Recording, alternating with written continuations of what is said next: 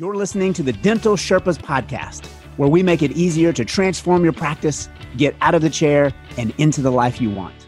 Hey docs, Dr. Sed Lewis here. We're always looking to add great docs to our team. What we have created is a practice that's literally built for you to shine. Hey, and guess what? You get to practice dentistry in paradise here in Hawaii. If you're at all interested and are exploring a position in our practice, please contact me at Dr. Lewis at kokuasmiles.com. That's Dr. Lewis, Lewis, at Kokua, Kokua smiles.com. Love to hear from you. Can't wait to speak to you. Hey, folks. It's good to have you back on another episode of the Dental Sherpas podcast. Hope things are going really well in your life. And as always, it's Matt Kennedy here with my great friend and co-host, Dr. Cedric Lewis out in Honolulu, Hawaii. How you doing out there, Cedric? I'm great, Matt. I'm liking the 5 o'clock shadow you got running today. Yes, we're recording this on July 5th, and my wife and I went to the mountains over the weekend, and then we had July 4th, and so I'm rocking my Independence Day. I'm exercising my freedom to grow a little stubble here, and that's one of the small ways I'm celebrating Independence Day here. I'm celebrating mine with the extra 5 pounds I'm carrying after the barbecue yesterday. That's how I'm celebrating. I know. I promised myself I wasn't going to do any dessert, and one of our neighbors brought in this ice cream cake, all these layers and stuff, and I looked at her, and she looked at me, and I said, well, happy birthday, America. Put some candles on it, and, you know, as somebody once told me, listen, you know, calories don't go to your gut on holidays. They go to your heart.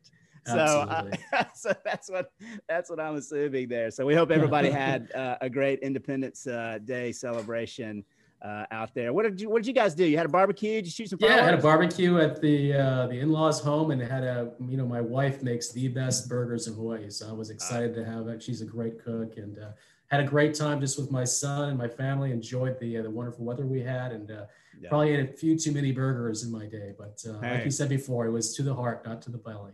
That's exactly right. Not on holidays. Not on holidays. Calories go to different places. So, well, I think we got a great episode. We were just talking off air before we jumped on that, this is really something that we want to be very actionable for our listeners out there. And so originally my thought was, hey, let's talk through, if you want to re-engineer your practice to the model that we have been talking about, I just posed the question to you, what are the first things that you would do, right? So, hey, I want to re-engineer my practice. What's kind of a quick start guide to get things moving and change the momentum? And boy, just in our conversation, you took it in a totally different direction than I was thinking at the very beginning, because one of the things that you said was, well, first you have to make a decision that you want to change. So speak to that here for just a little bit. The first thing you need to do is, and we go back to this a lot, is your mindset, and make sure that you're on board and are very clear on what you want to do. Speak to that a little bit, Said, like we were talking a minute ago. Yeah, and the reason I brought that up is it happens so often in conversations I have with doctors when I meet these guys across the country who oftentimes ask me, well, how you do your practice? What have you done?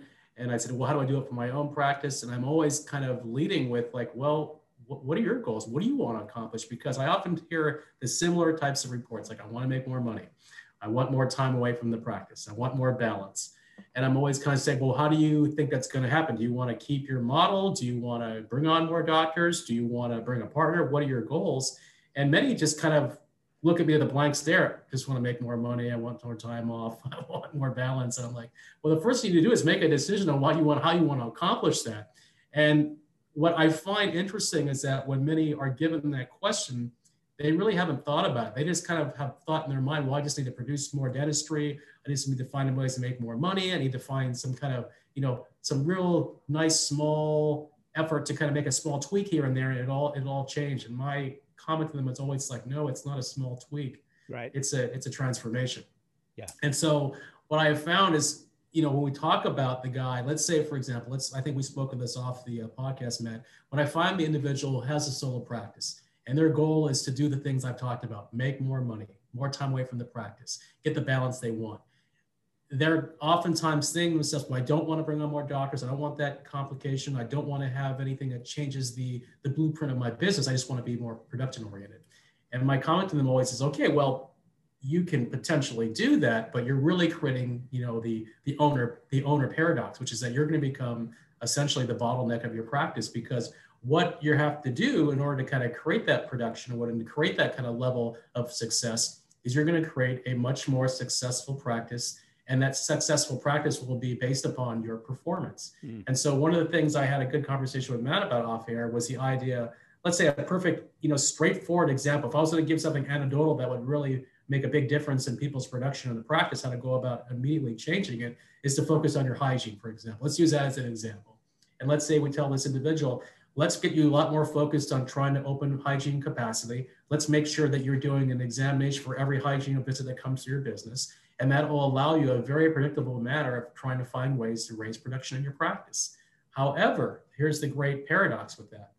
When you do those things, and let's say you're very successful at doing it, you now have created your own bottleneck, because now you have literally created a situation where you now have a situation where you have to actually manage that hygiene growth. You have to manage that production, which means that every month in the practice, as the company grows, you've got more and more on your plate to manage. You've got more on your plate to address. Built into that growth of your business becomes more people to bring on board, more complexities, more issues, more challenges that are going to become expenses to the business. And so what I'm always kind of trying to convey to doctors is that this belief that you're just going to make a few tweaks and just raise production without it really affecting how you are going to be able to meet your goals, I think is misguided.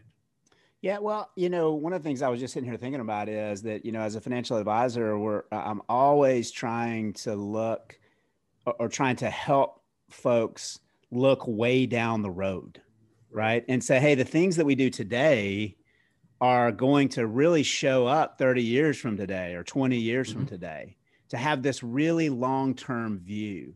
And so one of the things that so drew me to dentistry and so drew me to understanding the operational side of the dental practice and how to treat that as an asset that you can actually invest in and increase the value of the asset is because I started looking down the road 20, 30 years with doctors and recognizing the fact that, as we've said on the podcast before, that dentistry is so profitable a lot of times for that solo practitioner, that they think that every dollar that they make in production is just an extra 40 cents that they get to bring home, right? So they go, hey, the way out of the chair is just to make more money and to increase my production, because I'm just going to get 40 cents more in my pocket for every dollar extra that we bring in. And so, man, maybe I can, and there's lots of schools out there, lots of coaches out there teaching this, that increase that production. And then you can go from 5 days to 4 days.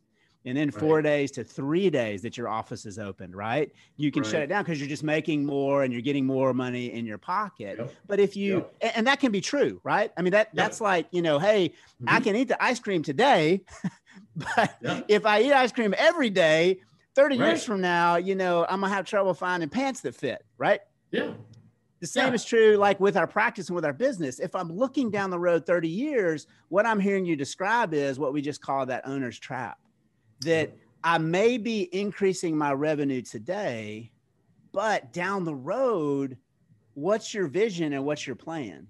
And the doctors that I see, that I talk to most of the time, their vision and their plan is to take some of that money, set it aside in investments, grow that practice just from the production side, and then sell it. And the proceeds of that practice sale and the outside investments will be enough to, carry them on through their life, in, what folks call retirement. Right.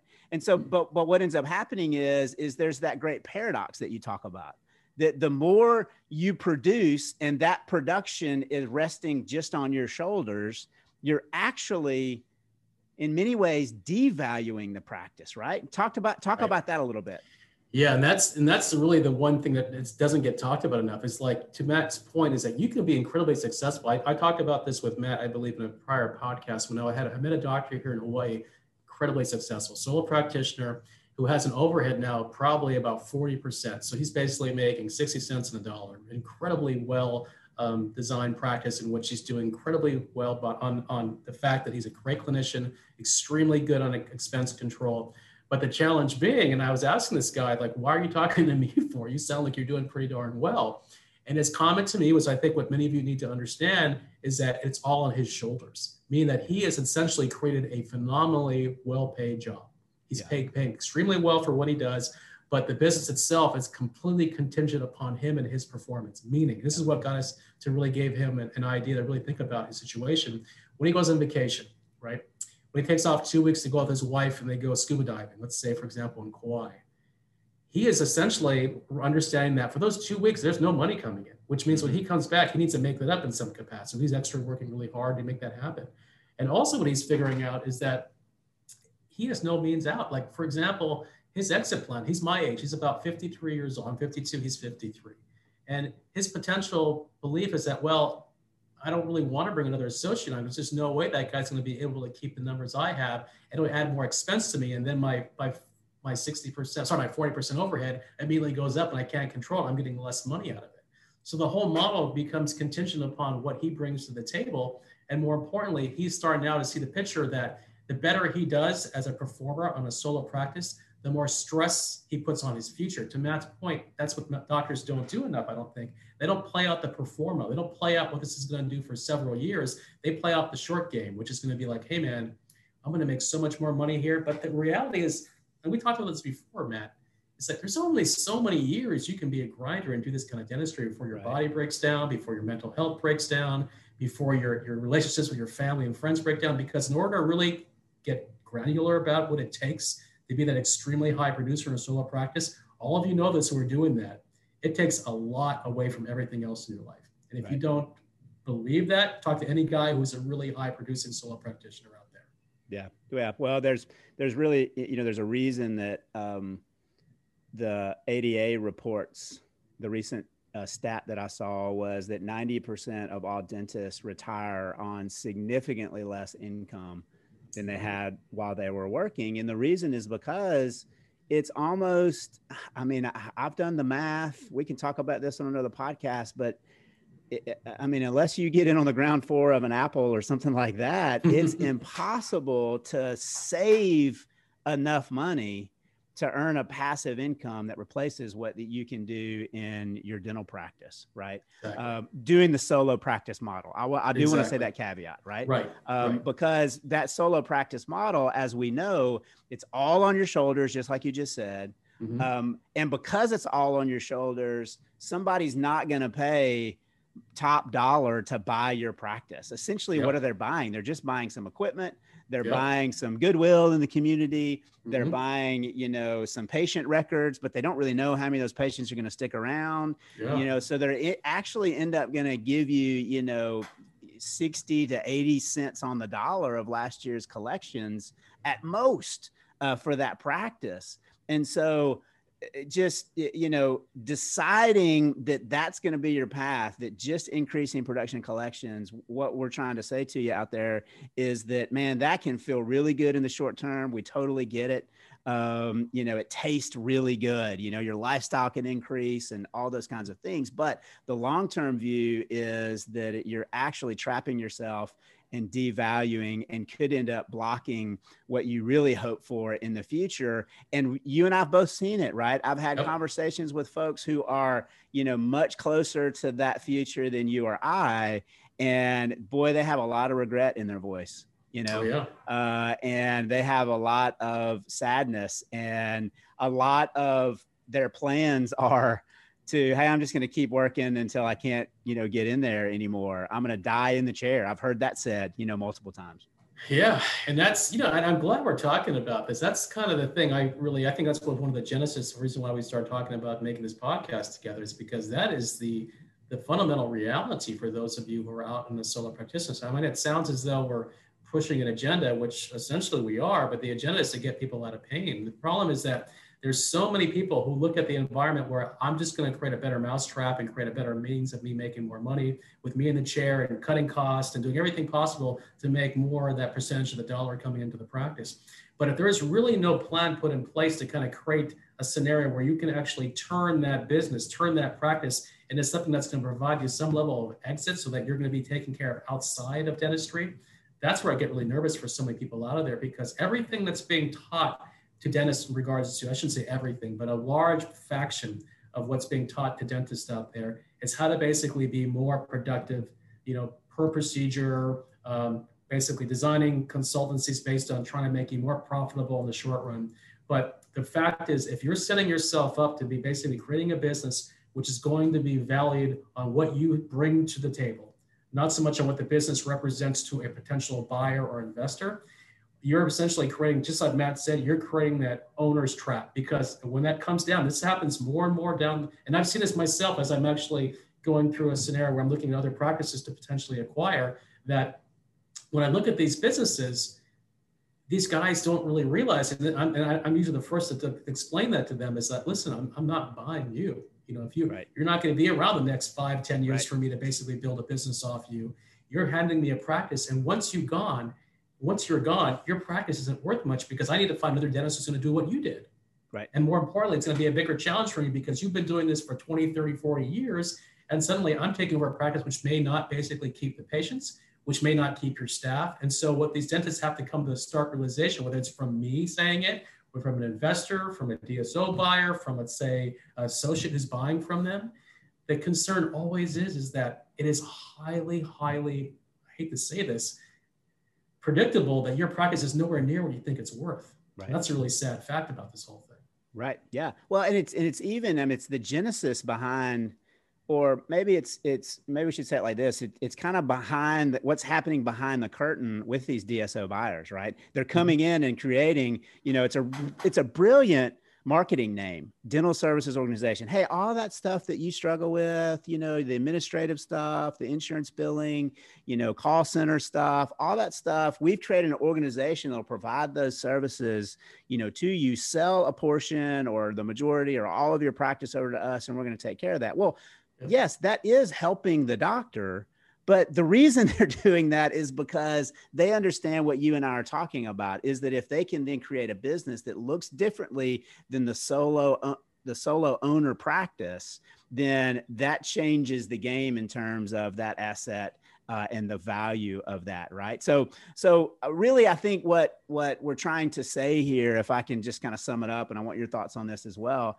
is that we're hoping to give you some reasons, or really imploring you to find some reasons to change, because we understand that change is hard, right? Mm-hmm. You're having to create new habits. You're having to shift your mindset around you being the practitioner to being more of the leader. We've talked about that on podcasts, and we'll continue talking about that. But there has to be kind of a reason and an impetus to that change. And we're hoping that maybe in our words here, you can find that reason and that passion to change and to decide to make this change. Do you agree with that, or have other thoughts, Ed?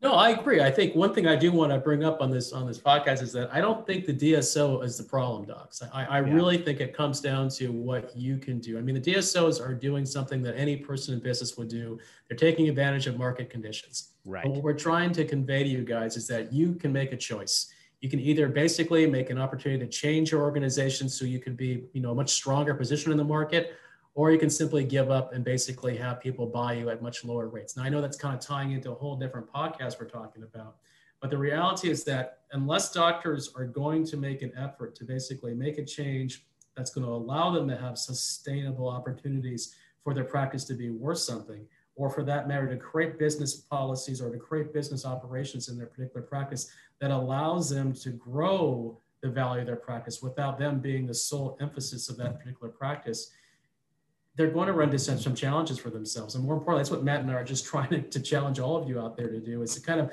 you don't have to basically look at being the DSO as the villain in this whole equation. Right. The issue is that we're just trying to empower you with the ability to kind of look at things that can give you the opportunity, so that you're not put in a position to be basically selling your practice for a song, or more importantly, that you're going to be able to look at how you can actually do things right now to make a tremendous change. So you're not going to have to face some of the realities that we're currently seeing in the market right now. Absolutely. Well, and I'm so glad you said that. Certainly don't want to vilify the DSO, because the DSO, many times the DSO is led by an executive team that is not hamstrung with the challenges that the solo owner doctor have. most of the time they're business folks and they're just looking at this like a business, where the solo owner doctor is looking at this as their life's work. And it certainly is. They're looking at it as, this is my value in the world. This is my hands in people's mouths, and restoring them is my, purpose and my meaning or my source of income. And that's a challenge, right? It's a challenge to change that mindset. It's a noble profession. We're certainly saying that. Right. But the DSO is bringing these business concepts and this enterprise value to the table, because they're one step removed from it really being, their identity, right? Would you agree with that? Yeah, I would. And I think that's what we're trying to teach you. We're trying to teach you to be, how can you think of your company or your practice as some enterprise value? Like there are some things you can do in a smaller practice to start thinking of your practice, believe it or not, like a business. I think that's the funny thing I always find so strange for doctors to actually admit to. You run a business, and we're just trying to get you to understand that there are some things you can do to affect that, so you're not put in a position where you're a victim of the market conditions right now. And the reality is that if we're going to basically help you, or at least be a guide for you to understand this, you have to understand and make a decision. And this is where it gets probably the most difficult for doctors, to make a decision to say that, okay, maybe what they're talking about, this solo practicing environment, maybe this idea of simply worrying about just producing more, in less time, or producing more for myself and not thinking of it as a company and simply driving it through my own ability, may not be the best long-term decision-making for me. That's what we're trying to say. And more importantly, there are some tangible things that we can offer for you to think about doing that will definitely create more transformation, so you're not going to be a victim to being the ownership trap that some of you are on right now. Yeah, perfect. Well, let's get actionable right now. So there's a couple of things that we talked about, kind of a quick start guide. Where would you start if you were in that solo owner doctor and you have been there and you've decided to re-engineer that practice? What are some actionable things that you can give them?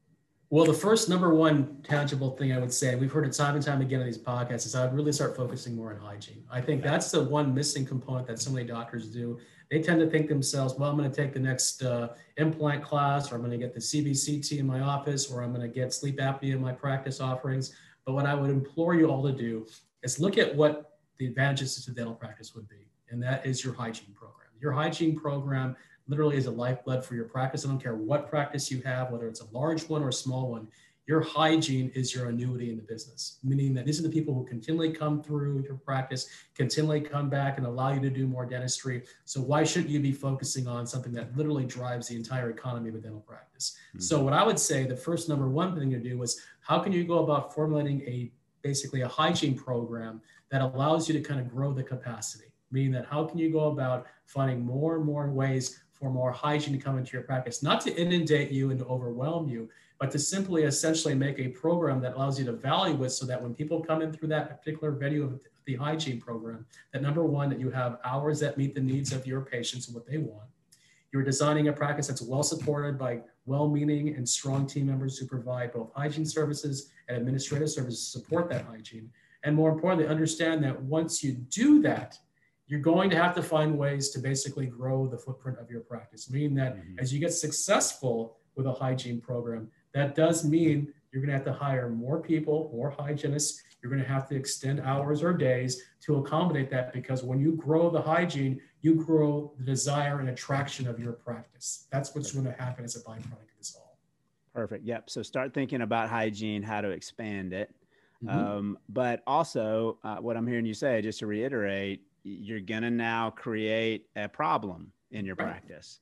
And I think that kind of gets to our second actionable item here, right, Ted? Absolutely, yeah. So the second one would be, and this is something that's a little bit of business talk, so bear with me. The second thing is trying to create in your company or your practice scalable systems. Scalable meaning that systems that allow you to grow the company, meaning that you're trying to find things that are replicable and predictable that you can do, that becomes something that becomes actionable with your team to do again and again and again. For example, let's say, for example, you grow that hygiene team, right? And with that one hygienist, you've got, great support. You've got ways to fill her lanes, way to fill her appointment. What you're going to start to find as you grow that hygiene department, you're going to have new patients coming in. You're going to have more recall patients coming in, which means you're going to be having more patients than she can accomplish. However, what you found out in that initial system is that you've got a successful method of how she sees patients or he sees patients. You've got a successful method of how she's supported. You've got a successful method of how people get appointed. Now you need to replicate that system to a second hygienist potentially. So use your successes to your advantage. Find ways to replicate that particular system that works so well so you can then put it into another lane of hygiene. Meaning that this is that scalability I talked about, meaning that you've identified something that works extremely well in your practice. Now your job is to figure out ways to replicate and basically scale that so the company can grow, yet still create the same level of care for the patient, same level of success in terms of the experience for the patient, so that the company is able to take advantage of that by basically creating the same level of patient care you've done in the first go around, so to speak. So that's the second thing. So that's one example, but built into that example is that there's many different things in that system I talked about. When I say scalable, replicable systems, it's not going to just be hygiene, right? You're going to need more people to answer phone calls, right? You're going to be needing more assistants to help support more patients coming through hygiene. And then built into that comes another challenge, right? You're probably going to need more doctors. This is where I talk about the idea of you're going to need someone else to be doing those hygiene checks. You're going to be someone else to do the dentistry coming out of those hygiene checks. So that's that system I'm talking about, built into this scenario where you're going to basically have more success as a doctor. You're going to have to build in ways for you to basically scale or grow the company using systems that are tried and true, but simply replicating it so it becomes a system which can be done again and again and again as the company grows. Yeah. And, if I was sitting down with any business out there, on the planet, and we were talking about how to grow and scale the business, we would sit down and basically just on a whiteboard or on a sheet of paper, just draw a little XY chart, right? Mm-hmm. And if the X axis is, high revenue producing opportunities in your business, and the Y axis is highly replicable, right? Meaning it doesn't require specialization. Right. But so it's easy to repeat, it's easy to train. And we went through that business and we started charting out different ways that the business created revenue. We would plot them on that axis. And what we're looking for is the sweet spot of a nice revenue source that is repeatable, is trainable, and is not based on specialization.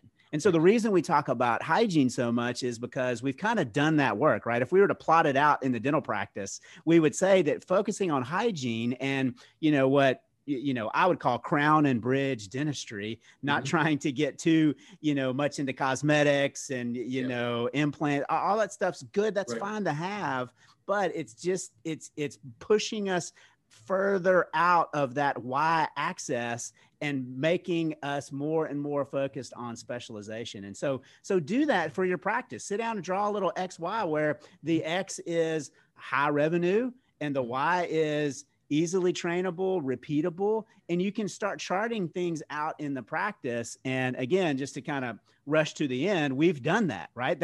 That's why this model is the one that you focus on, because that repeatable hygiene is what drives everything else. Talk about kind of the third, Cedric. Yeah. The third thing that we were talking about is the real goal of these highly repeatable systems is to do what for the solo owner doctor? This should be the focus. Yeah. So the real goal essentially is that how do you design a business that gets you out of being the focal point of the business, meaning that you're working more on the business than in the business. As you develop these systems of being replicable and scalable, when you're going to find out is that you need to be focusing on that in order for you to basically have control over making the enterprise value much more valuable and sustainable for the long run. So what you're going to find is that you need to start to develop your system. You might not jump out of the chair immediately. Like we keep talking about, getting out of the chair is not an immediate event, but you're going to have to develop a system and a business that is going to be able to create these systems of scalability and replicable environments so that you can basically get yourself out of the equation, meaning that you're not part of that equation of being that person who has to be replicated. You can actually create a system that replicates your contribution as a dentist in there, and you have to understand, okay, how do I find ways that I can now bring in other doctors and other team members into my business to allow me to focus on creating the scalability? Because that's the biggest challenge I do find with doctors is that they do find ways to get more predictable. They do find ways to scale. But unless along that journey, you're developing a means so that you can focus more on the enterprise value and focus more on creating better operations and better business, that's where it becomes still an ownership trap, right? Because we see it time and time again where we have highly successful group practices with doctors who are unable to leave the chair because they have convinced themselves that unless I'm in the chair, unless I'm in here, the value of the organization is not going to be as great as it would be. And my challenge to them would be, well, I honestly would tell you, you're probably still the bottleneck, because at the end of the day, the practice still depends greatly upon you to show up and still do dentistry, which doesn't allow the enterprise value to truly be what it probably could be. Yeah. And I think as we were preparing for this podcast, we came up with another podcast we'll be doing shortly to talk about that, the leap out of the chair and the challenge of it's not just one day you just jump out, but there really is. It's like jumping the Grand Canyon. And so you need to build a bridge across it. You have to build an infrastructure, to be able to support it and to be able to do that. So, well, I think those are great said. I hope folks can kind of see that as a quick start for them and their thinking, and then just some real actionable items for them to start thinking about re-engineering that practice. I'm going to add a fourth here, and we kind of jokingly said it, earlier on the podcast, but this is not something that you have to do alone. This is a tried and true model. I was listening to a speech given by Jack Welch, who was just a business guru. I think he was IBM, wasn't he? GE. I'm sorry. He was GE. Yep. I'm sorry. Yeah, he was GE. And he said, everybody's looking for the next new innovative idea. And he said, the problem that they miss is that they miss innovating in their own field. And innovation is really, how do you do something that everybody else is doing or that you've always been doing, but how do you do it better? How do you do more of it? How do you do it more efficiently? That's where to focus on innovation. It's not trying to go out and create a whole new, revolutionary thing. It's just doing what you do and doing it better. And so there are people out there who have done this. And it's, really one of the things that has led us to, as we've done this podcast and interacted with folks, to be excited about offering a solution to help folks, some coaching in this. We call it Next Level Academy. We'll be launching it very, very soon. So we want you guys to pay attention to that. And when we do, our real goal is to say, you don't have to do this alone. You don't have to reinvent the wheel. Let us give you the playbook and the roadmap. Because this is not, we're not talking about going to Mars. we're and having to create an entire new playbook. We're really talking about, how do you do the best that you can do in your local community. And, one of the things that I love about dentistry said is that the marketplace is humongous. I mean, there's 370 million people in the United States, right? So that's 370 million sets of teeth. People say all the time, does this work in a small town? Does this work in a large town? It's like, yes, all of those sets of teeth need care. They need healthcare, right? And everybody needs it. So we're excited to roll that out for you and want folks to really get the help that they need. You don't have to make it up on your own, do you, Sid? No, you don't. Exactly. I think that's the biggest thing I can provide. I think one of the ideas that I wanted to really come out of this podcast with Matt and I is that we really want to help people out there. I mean, that's one of the things I've been very hopefully open about, is that, man, if I can save you guys from some of the mistakes and some of the failures I made to make your life a little better, then that would be incredibly fulfilling for me, because, like I always said, I had some great mentors and great people who allowed me to kind of, learn from my mistakes and, more importantly, guide me in the right direction. And if I can be that for any of you and I can help you in your own journey, I would love that opportunity. So yeah, we really look forward to meeting with some of you and to kind of taking this where we know it will create some great value in people's lives. And so I'm excited about where we're heading with it. Yeah, we've thought long and hard about the structure of, some type of coaching and help.